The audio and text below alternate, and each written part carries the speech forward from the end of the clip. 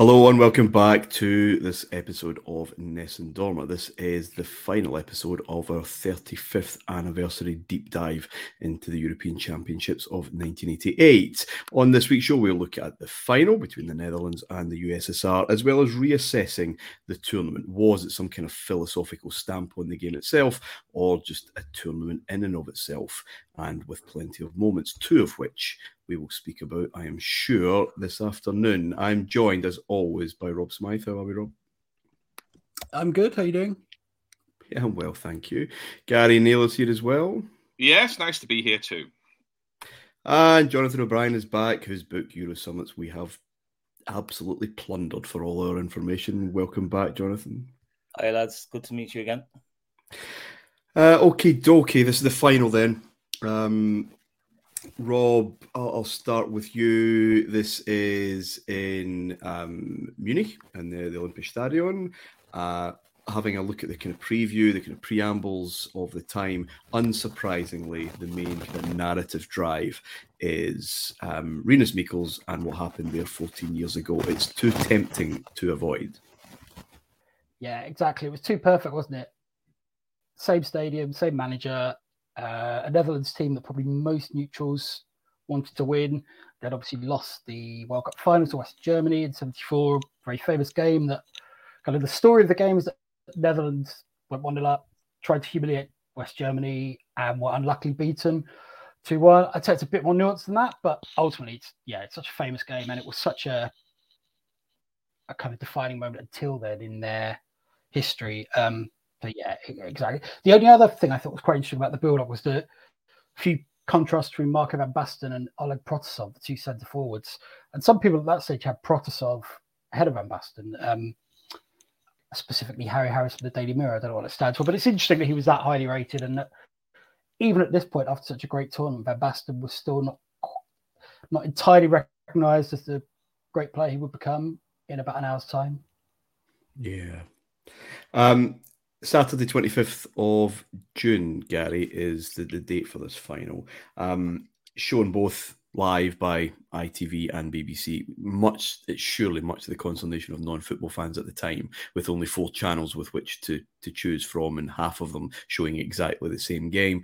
But interestingly, in the BBC, this game is on a Saturday afternoon, and with all tournament games, World Cup or European Championships, it would be part of Grandstand. It wouldn't be its separate set-alone show. This would go up, I'm sure, to 1998 anyway. I do remember World Cup Grandstand bringing us Spain versus Nigeria from France.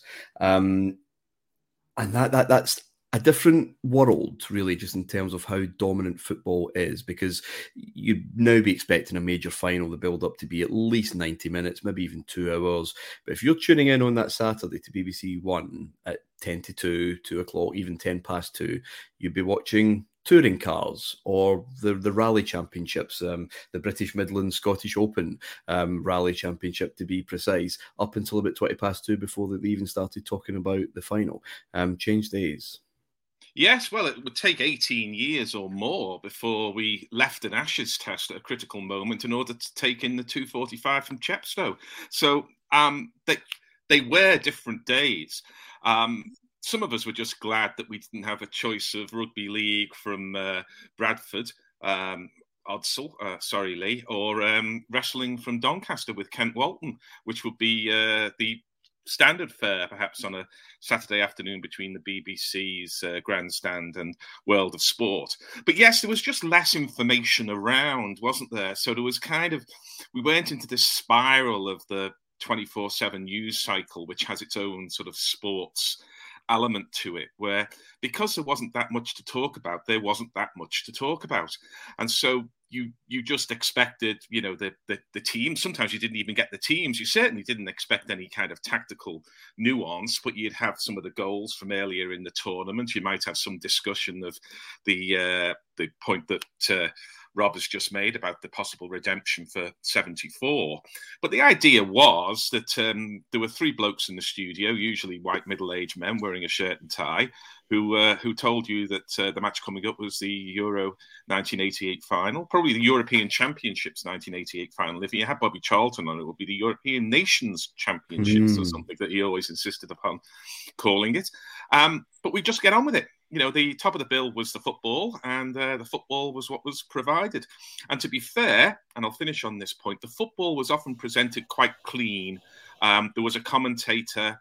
They showed the match. There was instant replays of the stuff that was important, but it was not poured over and analysed in game. And he didn't have Jermaine Genius telling us that he's run forward and he's taken a shot and it's gone over the bar.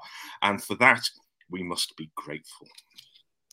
Yeah, Jimmy Hill's on co-coms for the BBC, and only when absolutely needed is he brought in to actually bring any kind of contribution. It's Andy Gray is just around the corner here. Jonathan, Rob will give the teams in a moment, and we'll maybe talk about how this did impact the game later on in the show. But the absence of Oleg Kuznetsov must have been the big actual football story going into this, because that appears on paper, at least going into this match, is a huge loss. Yeah, Kuznetsov was a fantastic player. He'd been in the team 3 or 4 years at that stage. He fell victim to a rule that I think they got rid of shortly after Euro 88. This thing that if you had a booking in the qualifiers, it got carried over into the finals. So if you got booked even once in the finals, you'd miss the next match. And Kuznetsov went through the back of an Italian player in like the first or second minute of the semi-final in Stuttgart, and that was him gone. Now he played very well after, as players who pick up a suspension often do. They play out their skin for the remainder of the 90 minutes. But he was out, and so Lobanovsky had to reshuffle his pack quite a bit. I think he brought in Sergei Gotsmanov, who was a midfielder from Belarus, good player, and was involved in a pivotal incident in the match later on, as we'll talk about. But yeah, losing your best defender isn't ideal, and it meant that Van Basten got that bit more space at various points in the match. And again, as we'll see, that proved decisive. Kuznetsov was a very, very good player. He got signed by Rangers later on, and he was beset by injuries his whole time there. Walter Smith said something like, I think Kuznetsov picked up a terrible injury against St. Johnstone and was out for months, maybe even the guts of a year. And Smith goes, I've after signing a world-class player, and these hammer throwers have put him out for the season, which was a little bit rich coming from Walter Smith, if I may say so. But a very good player, and the USSR will diminish without him. There's no doubt about that. Yeah, I think that was Graham Souness, and well, people can draw their own conclusions about hammer throwing and midfield challenges. But Kuznetsov just he strolled through the tournament up to then, and to be honest, so did the USSR from that opening. They look brighter. They look, to my eyes anyway, guys, is more of a unit. They look far more cohesive. Protasov straight sent through, Belanov sent through, Luchenko as again one of these famous Euro 88 shots from range. But the long passing, it strikes me as something rather than just a hopeful long ball up the top. These are direct, these are with a particular plan, and it looks really effective, Rob. Yeah, I think that's a great point. They're kind of, it's slow, classic slow, quick, isn't it? All the long balls. I'll just quickly go through the teams. So the Netherlands unchanged again, which they had been, I think, since the England game. Van Breuk, 4-4-1-1. Van Breukelen in goal, Van Aale, Koeman, Rijkaard, Van Tiegelen, Vandenberg, Wouters, Erwin Koeman and Muren. And they'd switched, and I'd forgotten to check this for the West Germany game, but they certainly at some point in the tournament switched those two. So Muren went to the left and Koeman came in field, which I guess is possibly because he's a bit more rugged and mobile, because USSR had so many players in central midfield. Anyway, Hullik started kind of roaming, and Van Basten often on his own, really, for a long time, partly because Mikkels had told him to stay up. They wanted to have the option of a long ball to beat the press, which is interesting in itself because of, the whole total football myth and so on. Anyway, USSR, so actually I think it was Belanov who came in for Kuznetsov, because Belanov had missed the semi through injury. And that meant a big reshuffle. So in the semi, they'd have 5 midfielders. Here they have Belanov and Alenikov went into defence, which was quite costly because I think they missed him in midfield and he didn't have a great game either. So anyway, it was the other change was at right back, Demianenko for Besanov, who was injured. Protasov also was not fully fit, had a big bandage on his thigh. But anyway, the team was Dasayev, Demianenko, Alenikov, Kiryachulin, Vasily Rats. Midfield, sort of diamond-ish, Litovchenko, Zavarov, Mikhailichenko, Gotsmanov, and then Belanov and Protasov up front. So yeah, those were the teams. And that Soviet pressure and impetus eventually kind of subsided a wee bit. The Netherlands got back in the game. They had a good free kick. Hullet, it's well struck, but it's quite central, and it's tipped over the bar. And from that corner, of course, we get our first goal. Ball played in, ball played back out, and then swung in. Van Basten with great awareness and great composure just to cushion it back into the onrushing Ruud Hullet in acres of space. There, Jonathan, I would suggest is the first example of that Kuznetsov loss. That is incredible space to be providing in that box, and he thunders it home. It doesn't look like there's a lot on the ball. You know those kind of thunder headers where really guys are just almost kind of using the ball, but it's hanging there, and then this just kind of weaponized neck really cannons that ball into the back of the net, and he's off and running. John Watson gets a wee bit carried away, calls him Rudy Hullet. I don't know if he was mixing him up with Rudy Voller, perhaps. But a man on whom there had been a lot of pressure, Jonathan, a lot of talk, a lot of hype, most expensive player in the world, blah, blah, blah, had been relatively quiet, but he was explosive then. But I can't get away with just how much space he's got to work with. Yeah, the Soviets all ran out to play offside, so the goal mouth is basically empty when Van Basten knocks it back across. And Hullet was always great in the air, obviously given his size and physical power, as well as all his other gifts. And he couldn't miss really. Dasayev had no chance whatsoever of stopping from that kind of range. What was I going to say? Hullet had he had been decent but not great in the group games, and against the Germans he was awful. He hardly did anything. He was marked out of the game by a little fellow called Uli Borovka, who was from Werder Bremen, I think. And Borovka, I think, only had 6 caps for Germany, and 4 of them were in Euro 88. But he did a real job on Hullet. So there was real pressure on Hullet to deliver this time. And, of course, he did, belatedly. Can we just pause on this issue? I'll come to you, Gary, first. So this issue of hype and pre-tournament hype, there's always got to be someone around which the preamble is centred. And it's usually around a most expensive player, especially if that transfer fee is quite, close to recent memory. Hullet takes it here. There were even, I'll go back to Graham Souness again, on the eve of Mexico, on Scotland's training camp, almost saying, well, Maradona's a bit overrated, isn't he? I mean, what I mean is he's very good at tricks, but he's not won very many medals. There's a lot of hype around this. There's always someone kind of carrying that weight. Nothing's changed, I don't think, in the intervening time. But was it simply a price tag thing? If he'd gone to Milan for maybe a kind of better deal, wee bit more under the radar, would there have been so much noise around him? Well, do you want me to take that, yes, please. Martin? Yeah, I think, and I may have mentioned this when in a previous episode, I'm pretty sure that Hullet played in a friendly at Wembley against England. I think it was a 2-2. Or it was something like that. But he obviously is a striking figure on the pitch, especially with the full dreads that he was sporting then. And he did a post-match interview at a time when English footballers were, made Harry Kane sound like Peter Ustinov,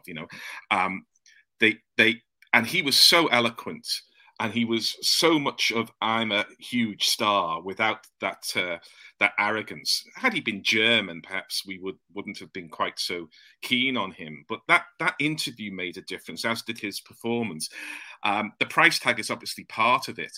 But the other thing that I found in reading the contemporary previews and reports is, and there's no easy way of saying this, just how eroticized they made Hullet. It's kind of, partly the idea of the kind of noble savage, which was around in the art world 80 odd years earlier, and partly these middle-aged men who just cannot resist eroticizing a black man playing for the Netherlands. Can I give you a quote? Like a lot. Go on, Rob. Just a quick quote on that from the Mirror report of the final. The black Adonis with the Rastafarian dreadlocks are the talent that was sent from heaven. If he's not the world's best player, God knows who is. And I said it to you lads yesterday, but it reminds me so much of David Brent saying, "Do you know my favourite actor is?" Yeah. Anyway, sorry, go on. But it wasn't just the red tops looking for a bit of sensationalism. It was also McIlvanney and David Lacey. They all cannot resist this eroticizing of the male body there. I mean, at 1988 at the time, I was reading a bit of kind of feminist literature and stuff like that.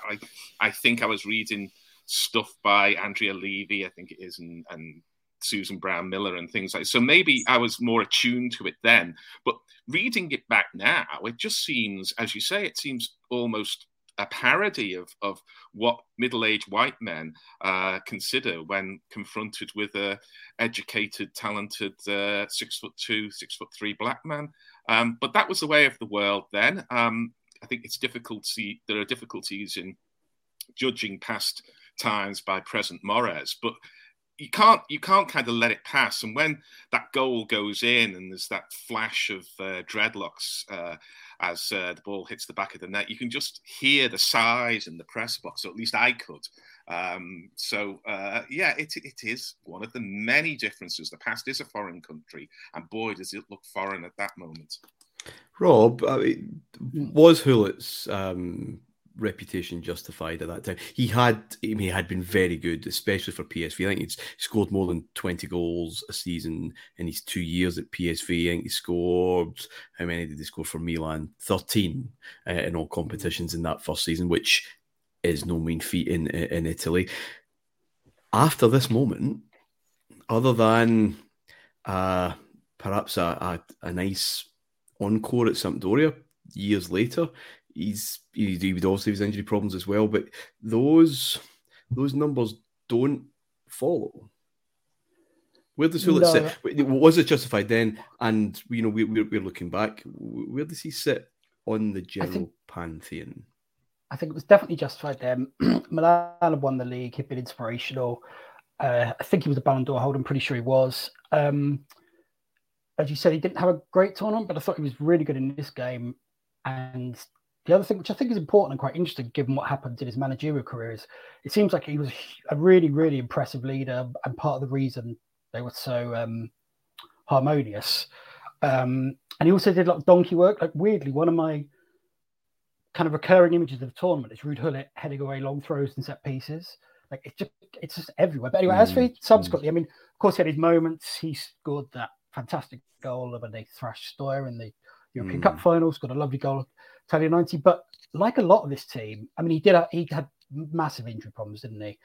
Which didn't help. And probably his reputation was never as high as it was at this point. And in tournament terms, didn't do a huge amount. So he scored that lovely goal in 90, played okay in 92, pulled out in 94. Huge disappointment in 90, wasn't he? Yeah, I mean, I think the whole team. He amazing goal against Ireland. He went past about 3 or 4. Isn't it?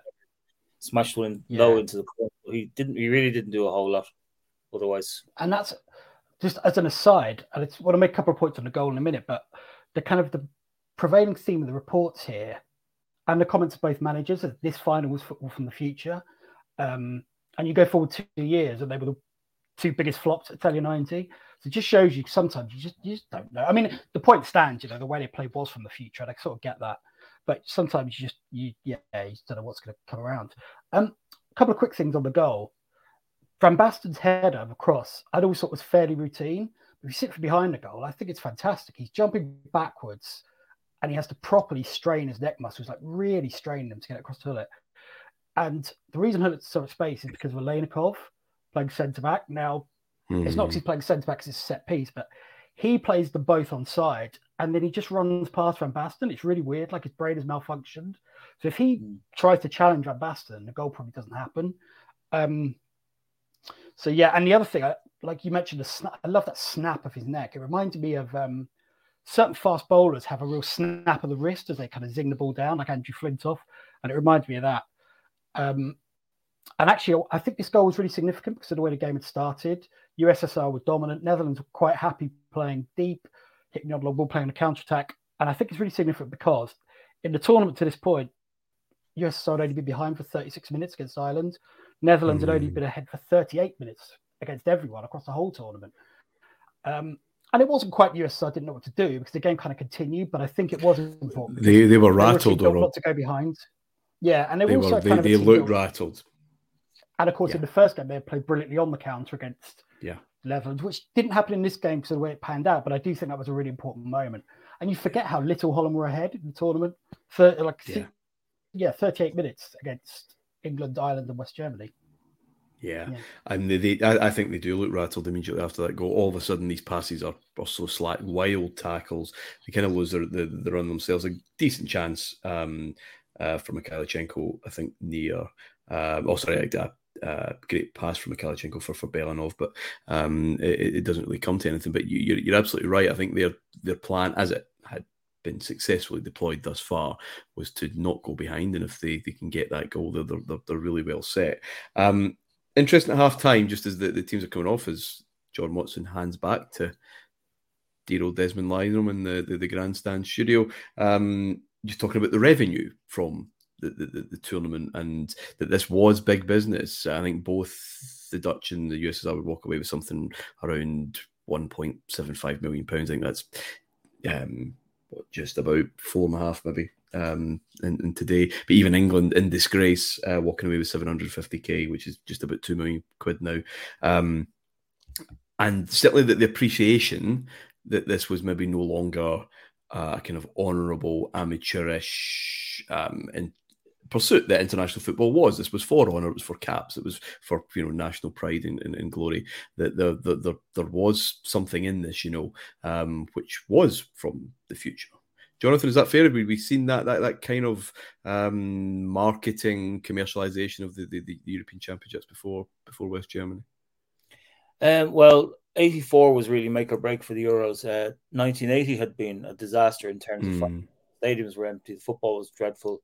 TV viewers generally gave it a miss. So they threw everything they had financially at the marketing of 84. It paid off in spades. It was a great tournament. Huge crowds. Well, I say huge, but all the stadiums held about 40 or 50, but they were all full mostly. So 88, yes, they did the same thing again. Clever marketing. They were lucky in a sense. Well, I say lucky. The Dutch qualified because of a bit of chicanery, might we say, by UEFA. Yeah. Smoke bomb thrown into the goal mouth of Cyprus in the final qualifier. The Cypriot keeper, Haritu, had to go off. The Dutch won 8-0. Johnny Bosman scored 5 goals. Greece, who were second in the group, wanted Cyprus to be given a walkover, which would then put them in pole position to qualify in the last game. But UEFA had to think about it and realised the Dutch would bring 20 or 30,000 fans to West Germany. The TV money would be better. Their support base would spend a lot in Germany. So it was a no-brainer. So they settled for a replay behind closed doors, and of course the Dutch won that easily enough, 4-0. As for the, I'm trying to think. I mean, at Euro 88, the crowds were very good. The stadiums were all much bigger than France, even though almost all of them had the dreaded running track behind them. The attendances were very good. I think there was something like 65,000 at Ireland's game against the USSR in Hanover. Even though the USSR had brought no travelling support whatsoever, nearly a couple of hundred hand-picked people who were well connected. It was. I haven't got the figures to hand right now, but it certainly turned a big profit compared to 84, let alone 1980. So there was this sense that all the time the ante was being upped financially as far as the Euros went. Of course, it's now gone much too far in the other direction, where you've so many teams and far too many matches being played just to get rid of 8 teams or whatever. But in the 80s, there was now a sense this event was on the up and up.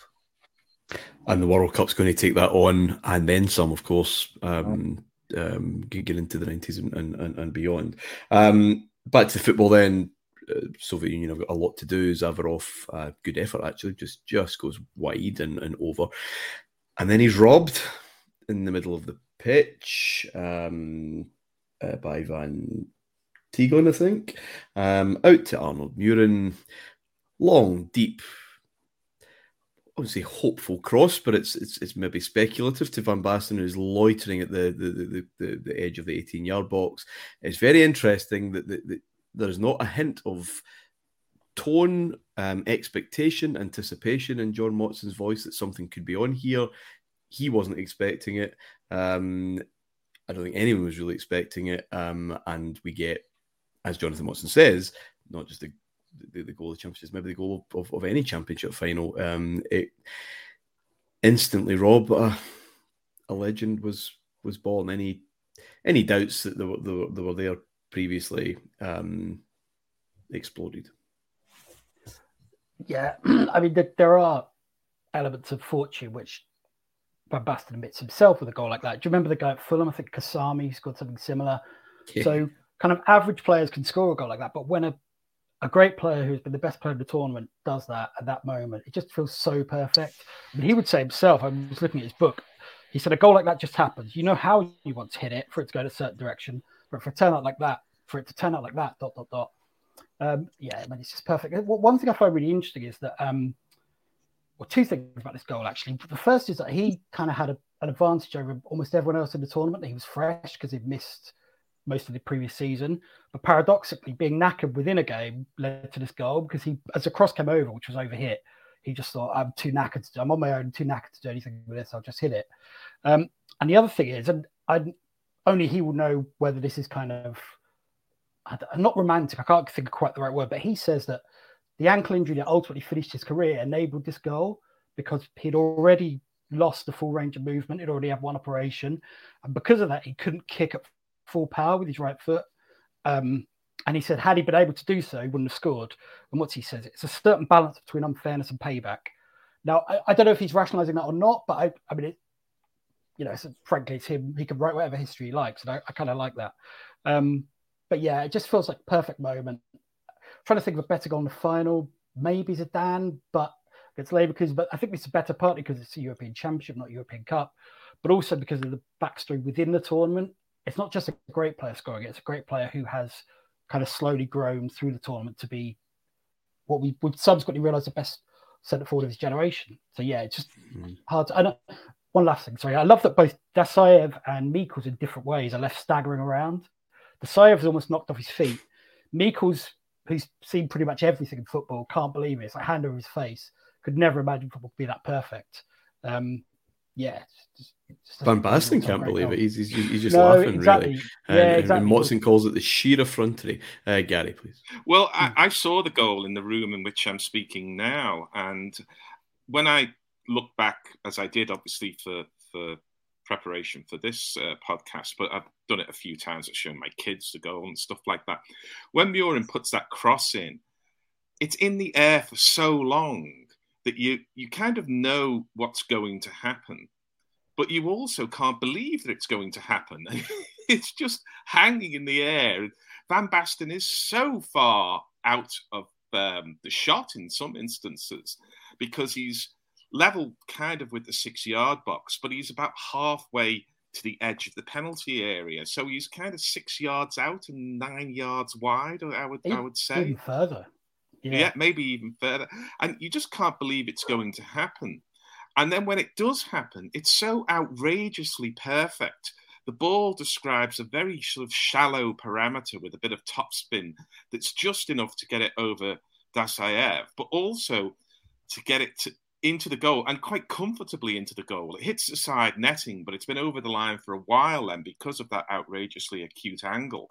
And it doesn't go in sort of just under the crossbar. It's just a perfect moment. And the other element of it, of course, is that having talked about the eroticizing of Ruud Gullit, Van Basten was known as the Swan. And I think there's definitely an element of that is referring to Tchaikovsky's ballet Swan Lake, because he is one of the most balletic players I've seen. He does everything with that grace of movement, that ease. And there's an irony, of course, because as you've already referred to, Rob, he was already suffering from the injuries that would finish his career at 28. But it really is balletic how that ball lands, and then the kind of motion that his body describes in the air, and then the ball flying in there. And he runs away more or less to the same part of the field that Maradona ran away to when he scored that hand of God goal. And there's a kind of equal disbelief, but for very different reasons, on the faces of the goal scorers. You can never get tired of watching that goal in its surprise, in its execution, and obviously in its importance. And I definitely have it as the best goal in a final that I've seen. Yeah, just quickly, if you look at it again, he's about 2 feet off the ground when he hits it as well. So there's all kinds of layers of technique going on. That's why I've remained bitter about it for years. It probably still is. He basically said it was a lucky strike. Like if he tried to do it 100 times again, he'd never get it. I don't know what he's talking about. The point is that he did do it in the moment that it mattered most of all. Like the crowning, it ended up being the crowning glory of the guy's career. You know what I mean? And Belanov was more realistic about it. He said the only way that's why I was keeping that out is if he's 5 meters tall. So that was a bit more magnanimous about it, really. But just to do it in that setting at that moment, I mean, that's you cannot say it's a lucky strike when he. So what if he mightn't have been able to nail it in training? Like, who cares? You know. Is it the best then in international finals, World Cups, European Championships, Copa America, whatever? I mean, I guess Carlos Alberto tends to hold that honour from Mexico 1970. The Di Maria goal in Qatar last year as well was pretty good too, wasn't it? The big move involving Messi and Di Maria finished at the far post, I think. Certainly up there, though, of course. I think Van Basten's, is the most kind of awesome in the truest sense of the word, so I'll probably go for that. But I wouldn't, team goals are more aesthetically pleasing in some kind of satisfactory sense that it is on the training ground. It has been worked, it has been moved, it has been prepared and then executed. That's just a spark of inspiration, a spark of absolute brutal beauty. And whereas Hullet's previous couple of years, I guess, propelled him to that moment, this propels Van Basten for the next couple 2-3 years with Milan, because his numbers are outrageous after that by Italian standards of the time. Of course, okay, the game kind of looks done, but not yet. Belanov hits the post, and then the most unnecessary foul ever seen in the history of association football by Van Breukelen. It's Gotsmanov, isn't it? He's going out of play. There's no real drama, and he just brings them down in a heap. Rob? Yeah, two things on that. He'd been kind of like a cat and hot to roof all tournament, hadn't he? Picking fights with West German players. Still did very well. I actually, and I'm in an absolute minority of one here, I don't think it's a foul by the standards of 88. If you look at it, and even Mikkel says, but if you look at it, he gets a slight fist on the ball before he takes Gotsmanov out. Now, in 2023, that is clearly a foul. I remember one in the FA Cup semi-final last year. I would argue that if the referee sees him get a fist on the ball, he doesn't give it. I might be talking nonsense here, but anyway, he gets a really slight fist on the ball. Then he goes. Now, whether it should be a foul is different. I just think by the standards of that time, I'm not 100% sure it's a foul. Anyway, I just wanted to ask Jonathan, there was a great bit in his book about the penalty research that Van Breukelen did, both for this and also before the European Cup final. Yeah, it's really good. Yeah, because he's the hero at this moment in time, isn't he? He's the hero of European goalkeepers. He'd saved. He'd won the European Cup for PSV weeks before. Won penalties. No iPads in those days. Right. There was a bunch of players on the Dutch team who 88 was the year where they swept the board completely. They won the domestic treble, they won the European Cup, and then 5 or 6 of them went off to West Germany and won Euro 88. In Van Breuklen's case, he saved a penalty from Antonio Veloso, I think, of Benfica, in an otherwise absolutely appalling final in Stuttgart about a month before this match. And so Van Breukelen, before that European Cup final, he'd rung up a guy called Jan Recker, who was a coach with one of the Eredivisie teams. And this guy happened to have compiled a database made of cards about penalty takers. He kept this thing on the go for about 15 years. And So Van Breukelen gets in touch with this guy who shares his archive with him. And so he guesses right on the night in Stuttgart to save Veloso's penalty. PSV win the European Cup. There's also a card in there about Belanov. And before the Euros, Van Breukelen obviously copied all these cards and had a look. The other thing to remember is that there was a big delay of about 2 minutes before Belanov could take the kick, which obviously wouldn't have done him any favours. And he hits it with a lot of power, but it's not that well aimed. It's the right height for Van Breukelen, and it smashes off his knee and goes out for a corner. Belanov got plenty of power into it, but unfortunately, it was just the right height for Van Breukelen. And you have to imagine the long delay before being allowed to take it.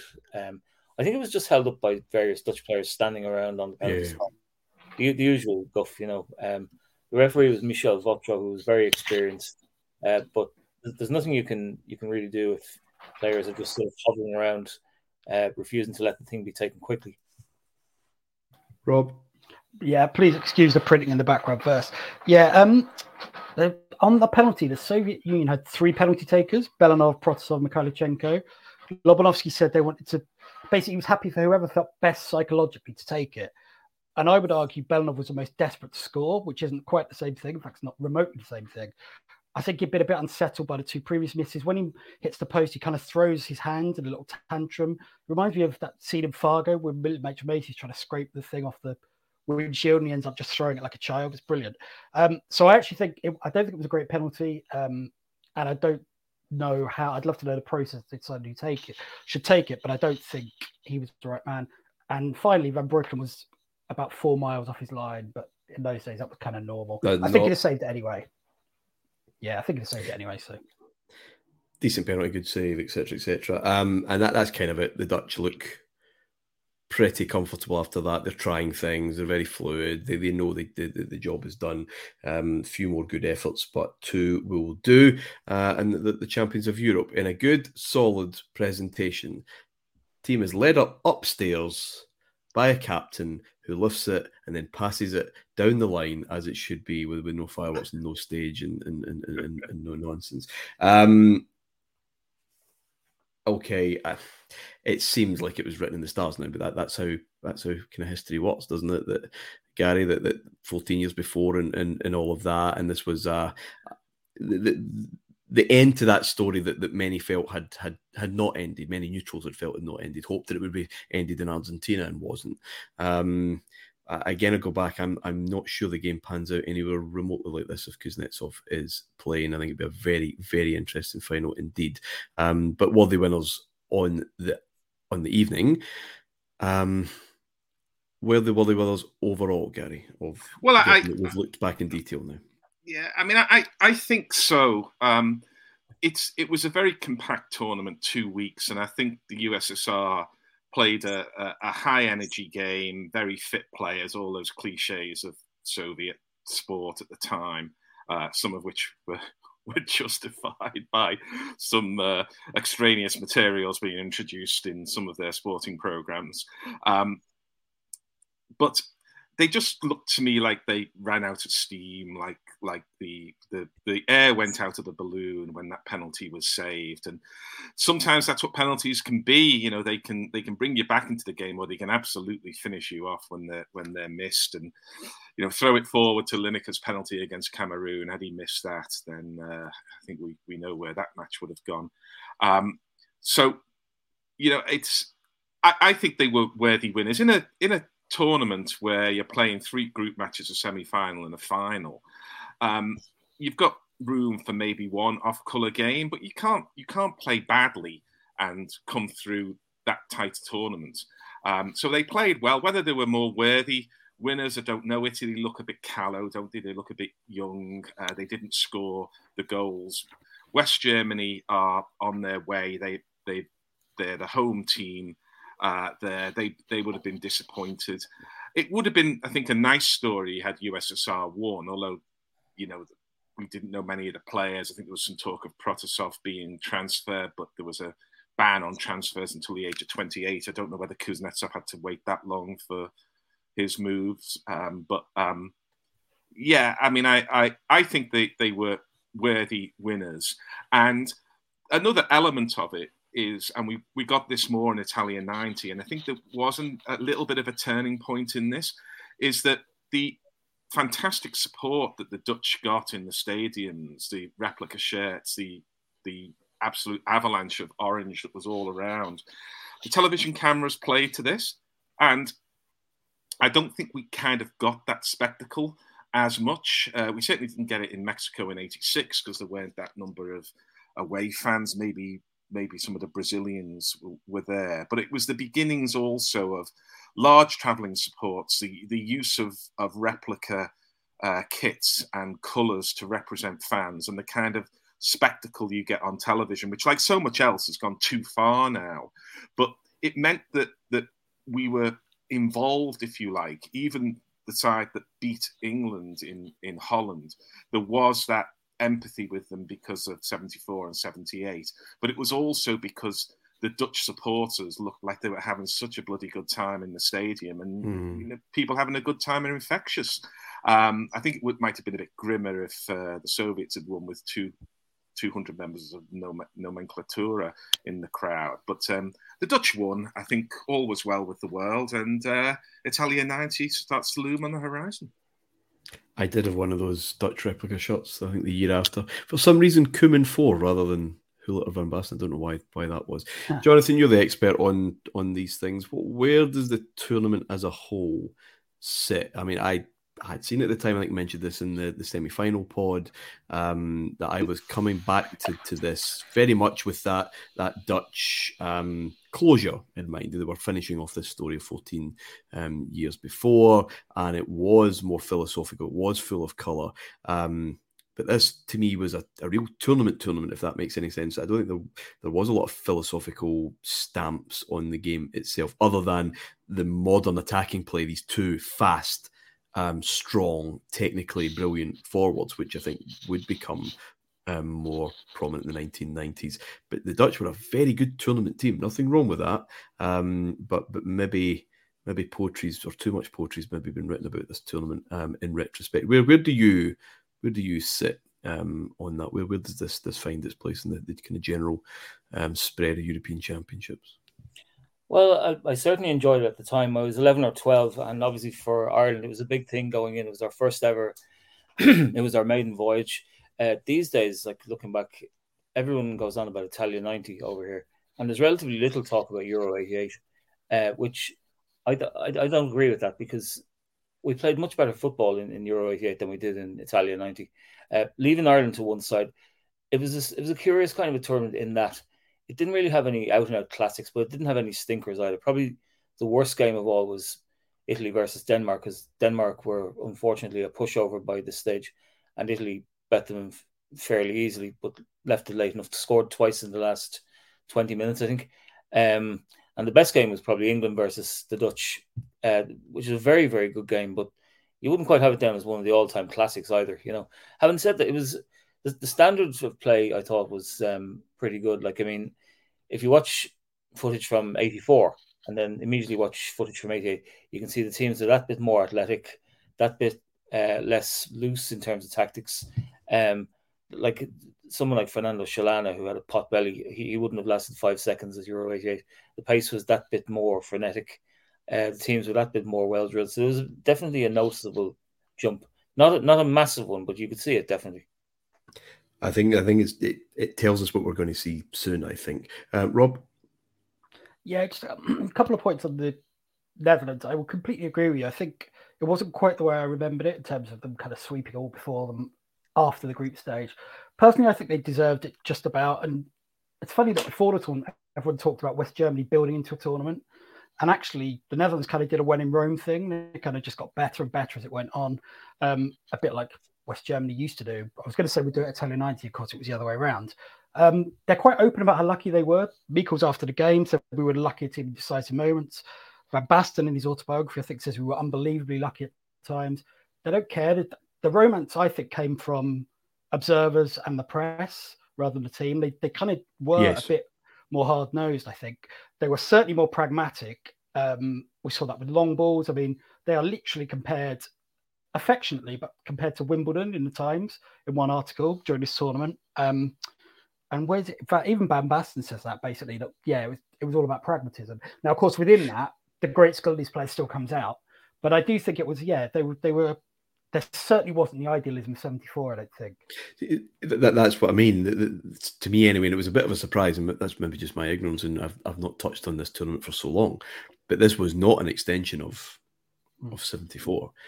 Even with the same manager and the same nation, and 14 years isn't that long, really. A difference. Even 78. I mean, you're talking about 10 years. This is not an extension of that more liberal, hippie attitude towards football. This is a tournament team, and a tournament. Perhaps that sense, maybe 2010, although they obviously lost out in the final. But maybe something the Dutch could do with bringing back in their approach. They should have won Euro 2000, but didn't, because again they just weren't pragmatic enough in kind of key moments. Gary. Well, that's a point I was going to make, because when I was looking at this, I thought, well, have the Netherlands won anything since? I thought, well, Holland, the Portuguese have, Greece have, France have. For a long time, it didn't look like France were going to win anything. Spain have. But as far as I could see, the Netherlands have not won a Euros or obviously a World Cup since then. And I just wonder how long the odds would have been on saying that here we are, 35 years later, and that is still, again, correct me if I'm wrong, the only major tournament the Dutch have won. Would they have been favourites for Italian 90? I don't know. It was close by the time it started. I think Brazil were favourites. Let me look this up, because I did this a while ago for The Guardian. Hang on, I'll look it up while you talk.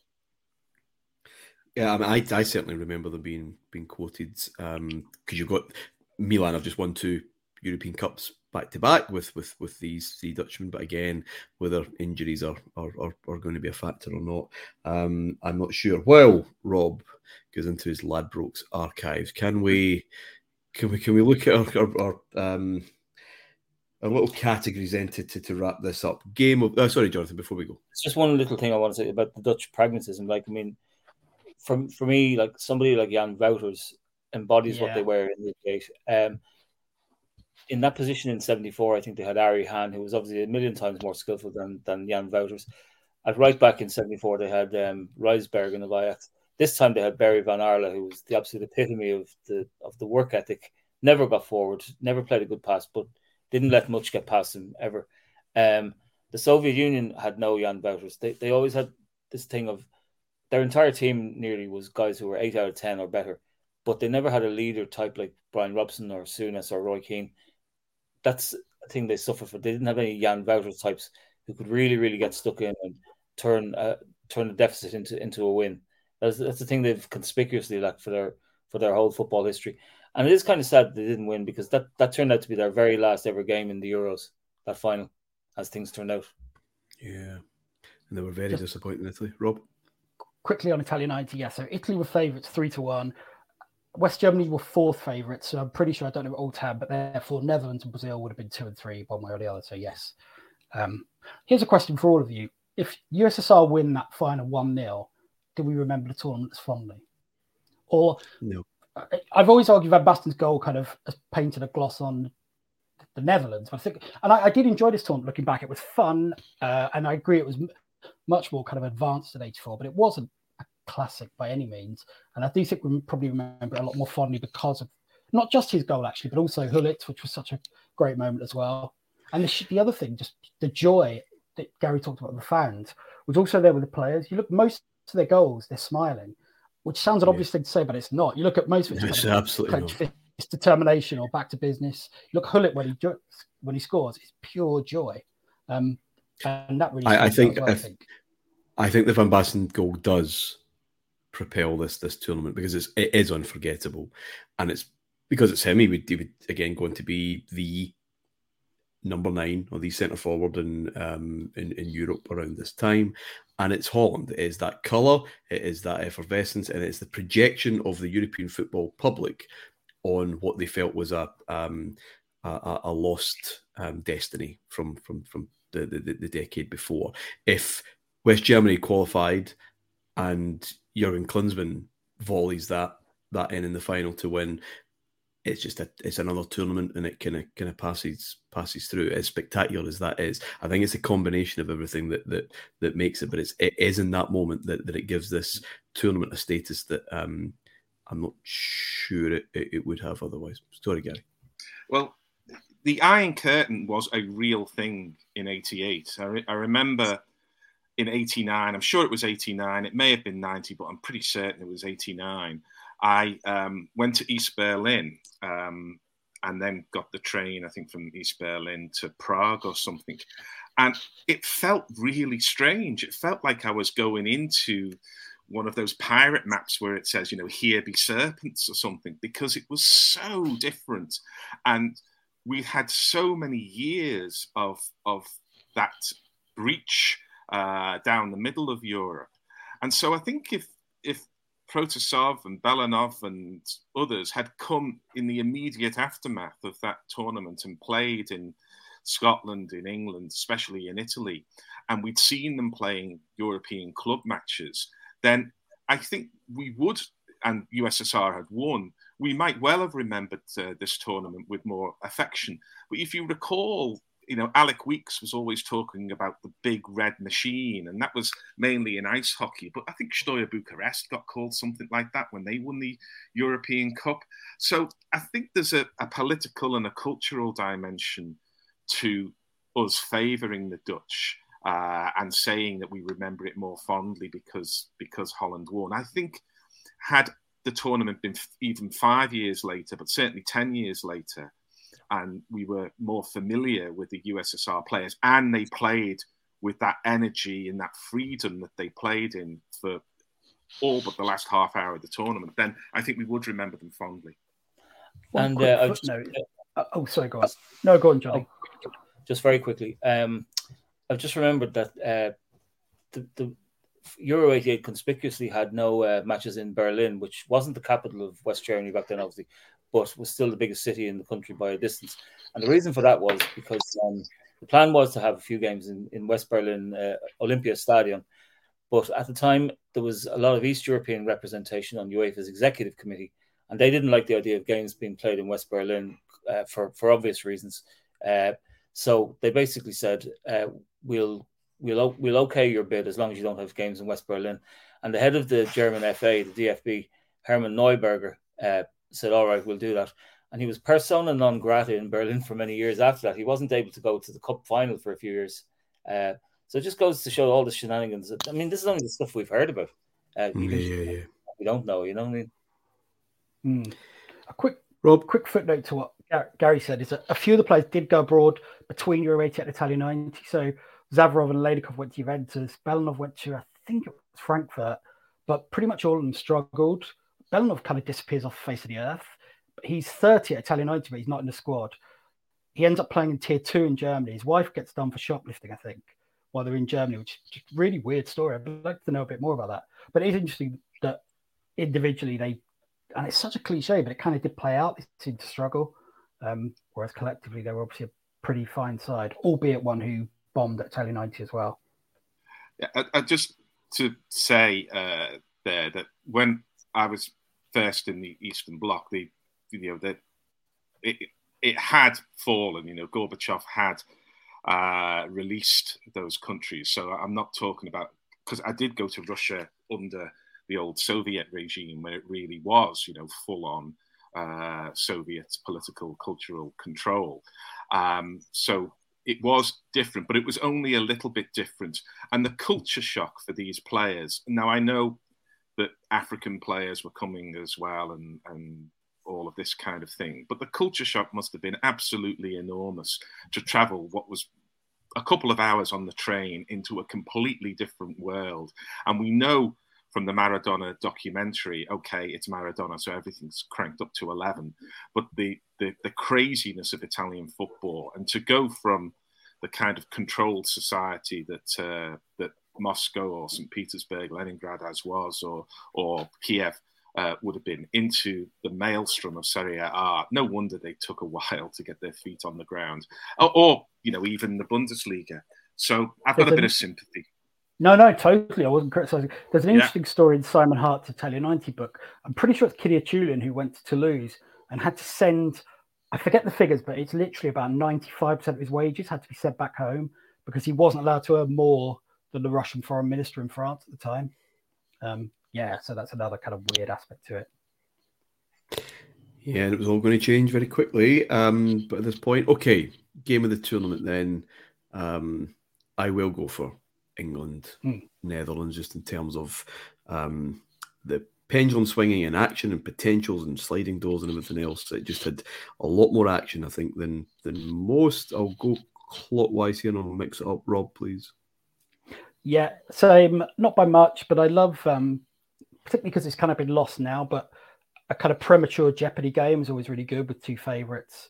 So when you add that, the stakes to the excitement and quality of the game, and of Van Basten's hat-trick, albeit I would argue it was 2 goals, I think, that would be mine. Jonathan? I'm going to go, we've already said England, Netherlands. That was objectively the best.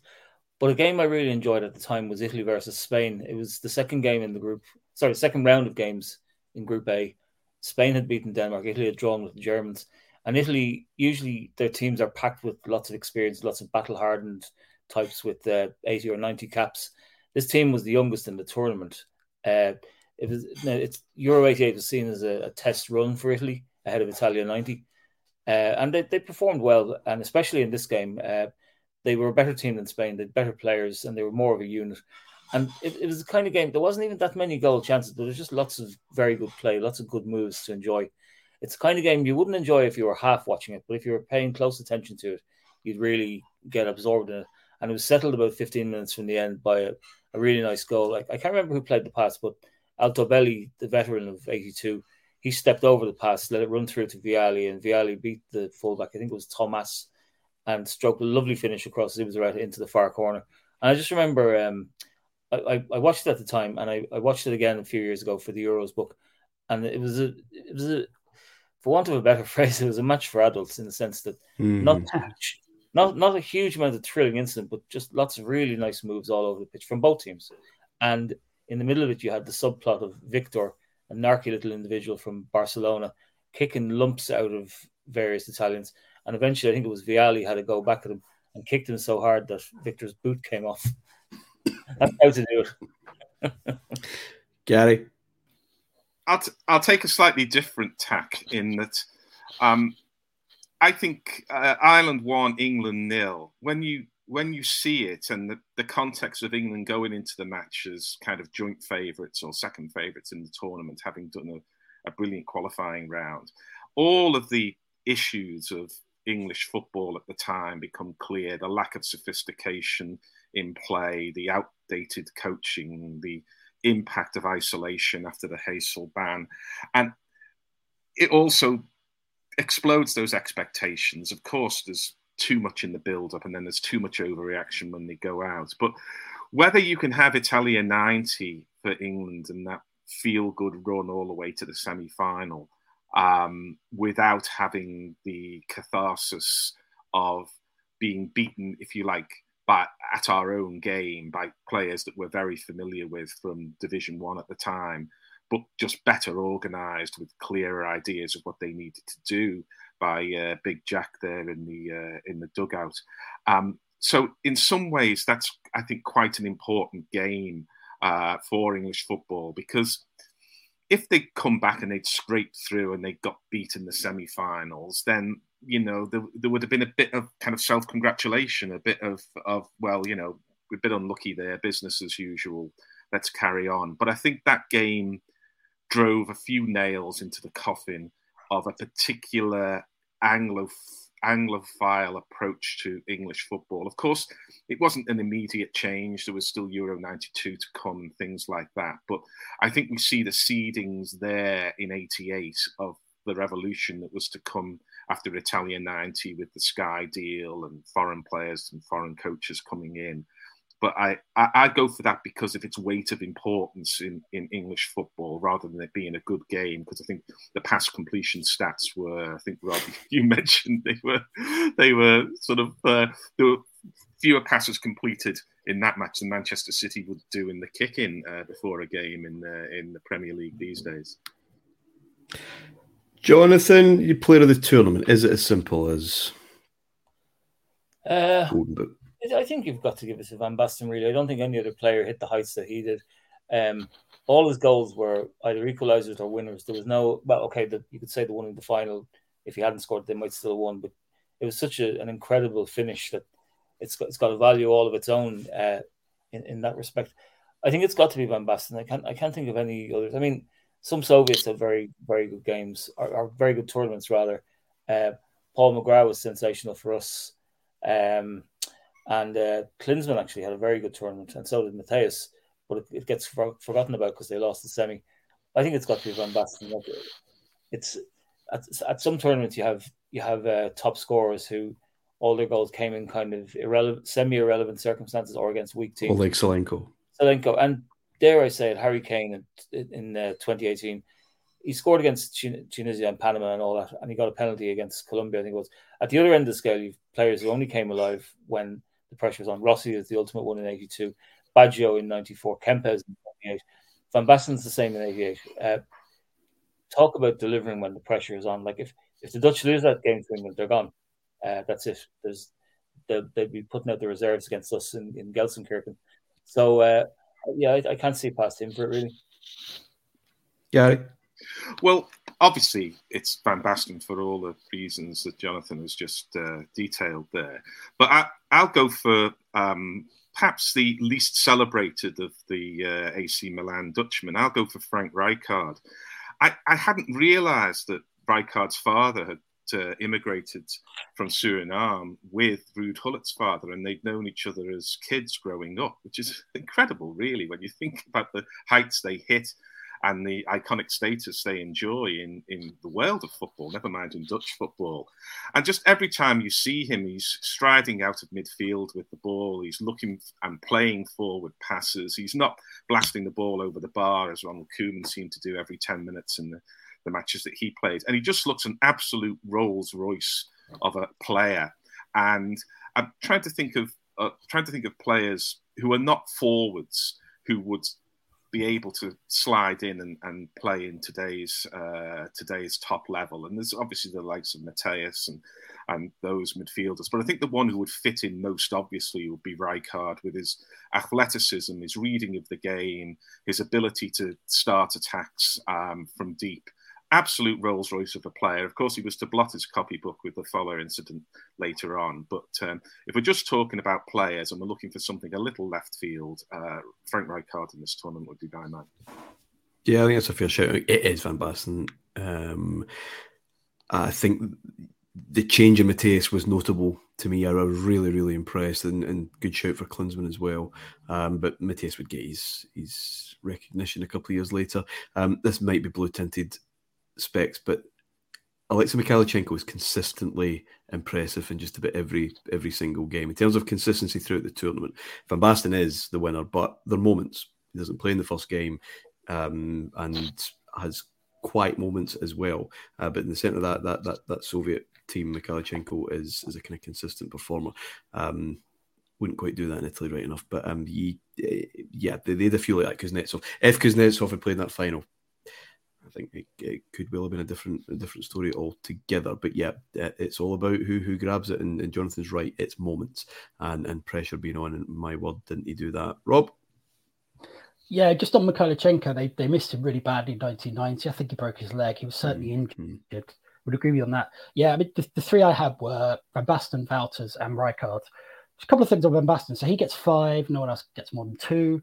Dutch got 8 goals. He scores 5, creates 2. The only one he's not involved in is that weird goal by Kieft. And I want to ask you all something as well. Around this time, we're really used to one player dominating a tournament. Rossi, Platini, Maradona, Van Basten. There aren't many after that. I can't think of anyone in the Euros. You get Romario, Baggio in 94, Ronaldo in 02 to an extent, but to me that's more about just the front three overall without Ronaldinho. Is it that our understanding of football has changed, or is it just less conducive to one person dominating? I don't know the answer. So it was quite interesting. I think that is an interesting question. I think who's dominated Euros like this since? Zidane was very good in 2000, but he went missing the final. Who else? Can't think of too many. Some might say Xavi for Spain because he was the absolute heartbeat of that side. But he's heartbeat of a team that has so many great parts. I mean, this is the thing. It's a far more systematic approach, I think, to international football. Rather, I think football in general, as romantic as it once was, it can't be about just give the ball to him. But even then, for Van Basten to dominate that, you boys have mentioned 2 or 3 other players that had fantastic tournaments for the Dutch as well. But yeah, I think you're absolutely right that it might be an 80s thing. I'm not sure. Okay, Gary, I'll start with you then. The moment of the tournament that was not Marco van Basten's volley in that final. Well, I don't want to steal Jonathan's thunder, but for me, the moment of the tournament, and looking back on it, of course, it's different at the time, but Jack Charlton's just sheer delight at what was happening with the Ireland team there. He's got the white shirt on the touchline. I think I'm right. It's easy to get these things mixed up. And of course, I'm looking at it to some extent through the prism of the wonderful documentary on Jack Charlton's life, which if anyone hasn't seen it, it's just recommended viewing. I watched it with my son who didn't know Jack Charlton at all, and he was deeply moved by it as well. So watching Jack go through the emotions on the touchline as Ireland get so close and fall to that ludicrous goal by Wim Kieft there, that would be a highlight of the tournament, apart from the Van Basten goal and stuff like that. So big Jack.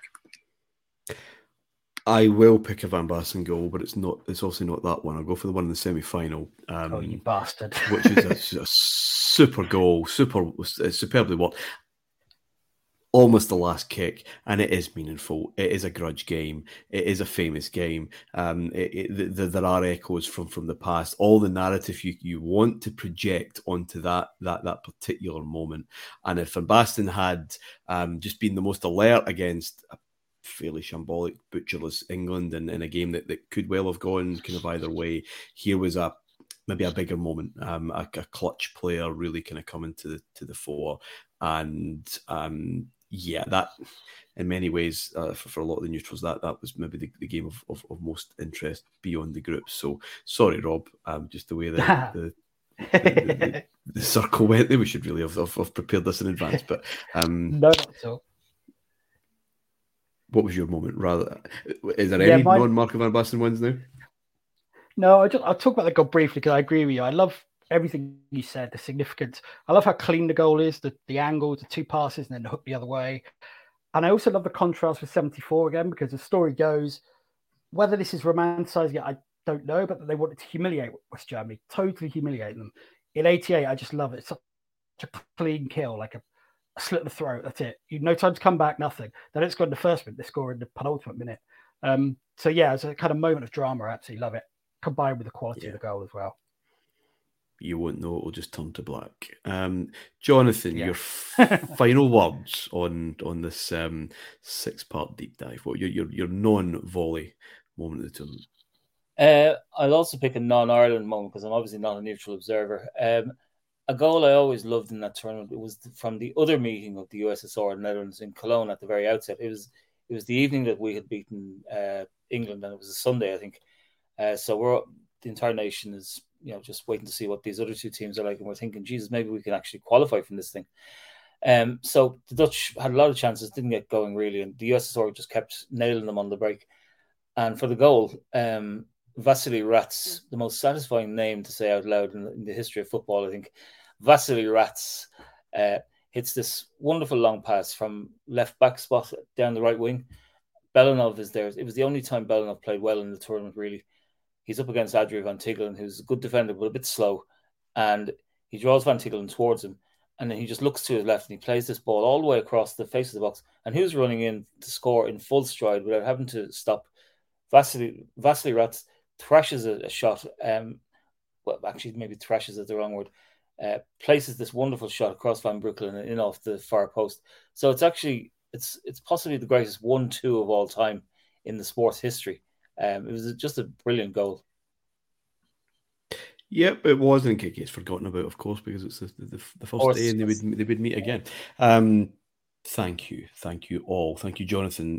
Not just for your appearances on the show, but the great work that you did that we could use and base a lot of our research on. Thank you so much. Thank you, Martin. Gary, thank you. Thank you. A delight as ever, and a particular thanks that you've stepped into the hosting chair at short notice. I really appreciated that today. Thank you. Quite all right. No problem. Thank you, Rob. Thanks, lads. It was great fun. Thanks, Rob. Thank you, listeners. Hope you enjoyed this particular mini-series. We'll be back with other moments from the 80s and 90s soon and throughout the rest of the season. If you want, go back to the archive if you haven't listened to those before, and a lot of brilliant writing on our Substack. It's all there for you. We will be back soon, and until then, bye for now.